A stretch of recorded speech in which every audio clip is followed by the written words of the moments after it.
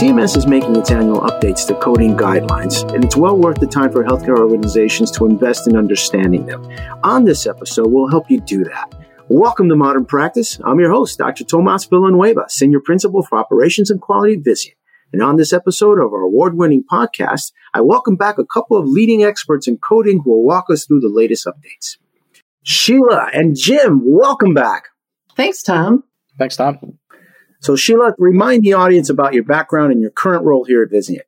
Hi, I'm Sheila Bold. I'm Associate Principal here on the CDI team. My background is more in the coding side of things, where I was a coder. I was a director of coding, HIM, CDI for many years at two of the larger health systems here in the Detroit area. I am from by Detroit, and I have been with Vizient now about 3.5 years. Glad to have you. Thanks. Jim, same thing. Tell us a little bit about your background and what you do at Vizient. Sure, Tom. I'm Jim Tamburini. I'm a Senior Consulting Director in the Clinical Documentation Improvement practice at Vizient. I'm a coder by background, acute care, inpatient, outpatient, and a little bit of professional fee coding. And I've been with Vizient for about 6 years. Same thing as well. Glad to have you. Actually, we might have some fun with this because these two are my buddies at work. So if we're a little silly, I'm going to apologize ahead of time. So let's level set, gang. I understand that CMS has made its annual updates for CMS fiscal year in 2024. So what kind of updates are we to expect? So every year, CMS updates the DRGs. They can add DRGs, delete DRGs, change the way the diagnoses and procedures group within all of those DRGs. And they also update the relative weights, which is what the payments are based off of, and the length of stay of those DRGs. In addition, they'll also add CCs and MCCs that will roll into those DRGs, and those can also be added or deleted. And the diagnosis can also be added as well, or deleted, or further delineated. And then for coding guidelines for both the diagnosis and procedure coding, those are also updated every year.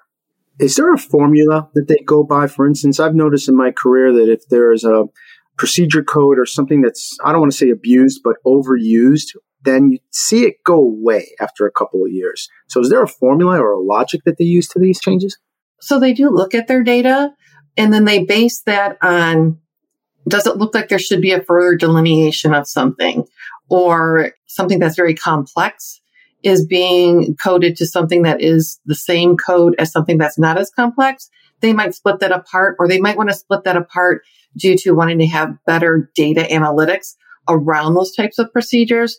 So then they can also make a better system in the future, because they do base some of these DRG payments off of what the current payment is and the charges for those types of cases. So they can use that data then to analyze and get to the correct payment for those types of cases. Yeah, that makes sense to me. So when do these changes go into effect? So these changes go into effect October 1st of 2023. They call them the 2024 guidelines and the revisions, but they actually go into effect October 1st, 2023, and then are in effect until September 30th, 2024.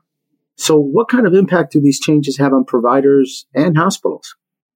So the impacts do impact that DRG payment and how the codes are captured in those DRGs. So those relative weights that are assigned to those DRGs, those CCs, MCCs, any of your quality type of metrics, these codes will go into that. So you want to make sure that you're documenting these correctly, as again, it could have further specificity in those codes that are needed in order to be captured correctly and to show how sick patients truly are.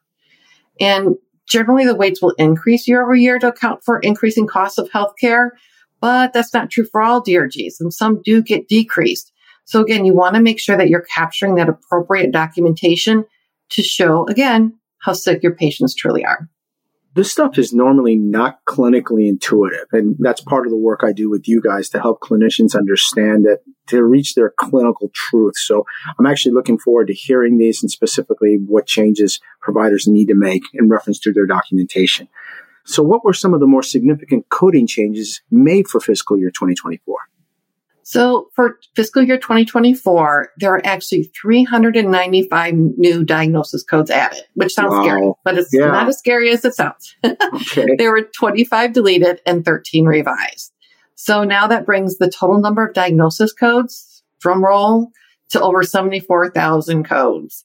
Again, sounds huge, but It is. And oftentimes the additions and deletions of codes involving that deleting of that more generic code, that unspecified code, and then adding new codes that give greater specificity, again, so they can break down that data to get to where are all these conditions for these types of patients. And there could be new diagnoses that have come out.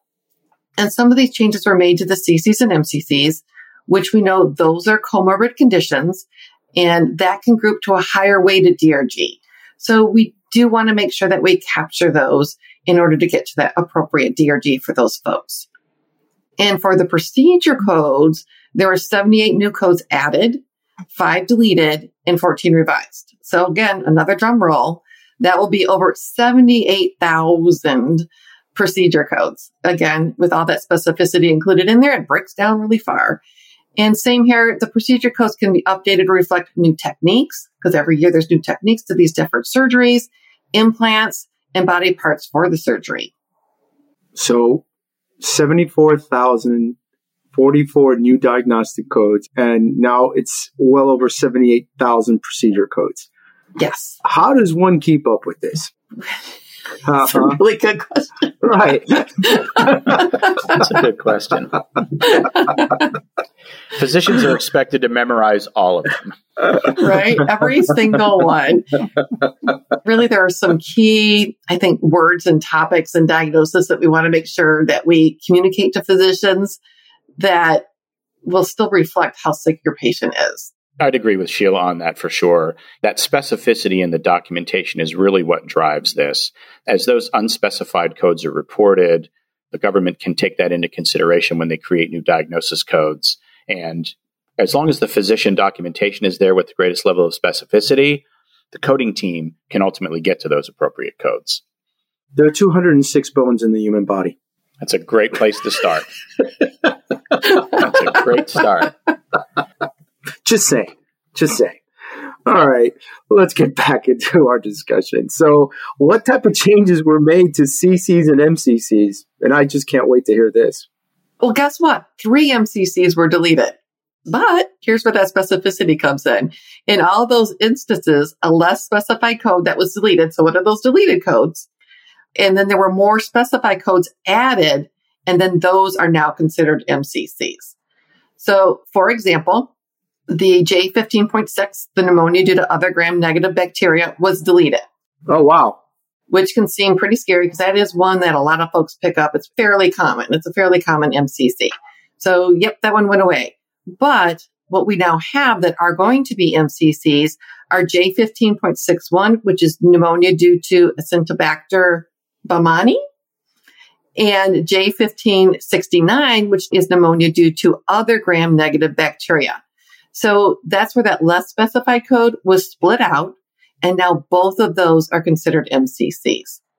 Another MCC that was deleted was the K3521, which is acute appendicitis with peritonitis with abscess. Now, this category was expanded to include the greater specificity of acute appendicitis codes with perforation, without perforation, and unspecified as to perforation. So therefore, even though that one code was deleted, you doctors get to have a ton of fun in adding that additional documentation and specificity, if you can, for that MCC for that acute type of appendicitis. Well, that makes sense to me, though, because that does delineate how sick my patient really is, and that's a very ill patient. Yes. All right. So how about changes made to CCs? So for CCs, there were 8 CCs that were deleted for fiscal year 2024. But again, just like the MCCs, all these categories were ones that were expanded. So for example, I-24-8, other forms of acute ischemic heart disease, which is currently a CC, was deleted. But that category is now expanded to include the 2 following codes, which are both considered CCs for 2024.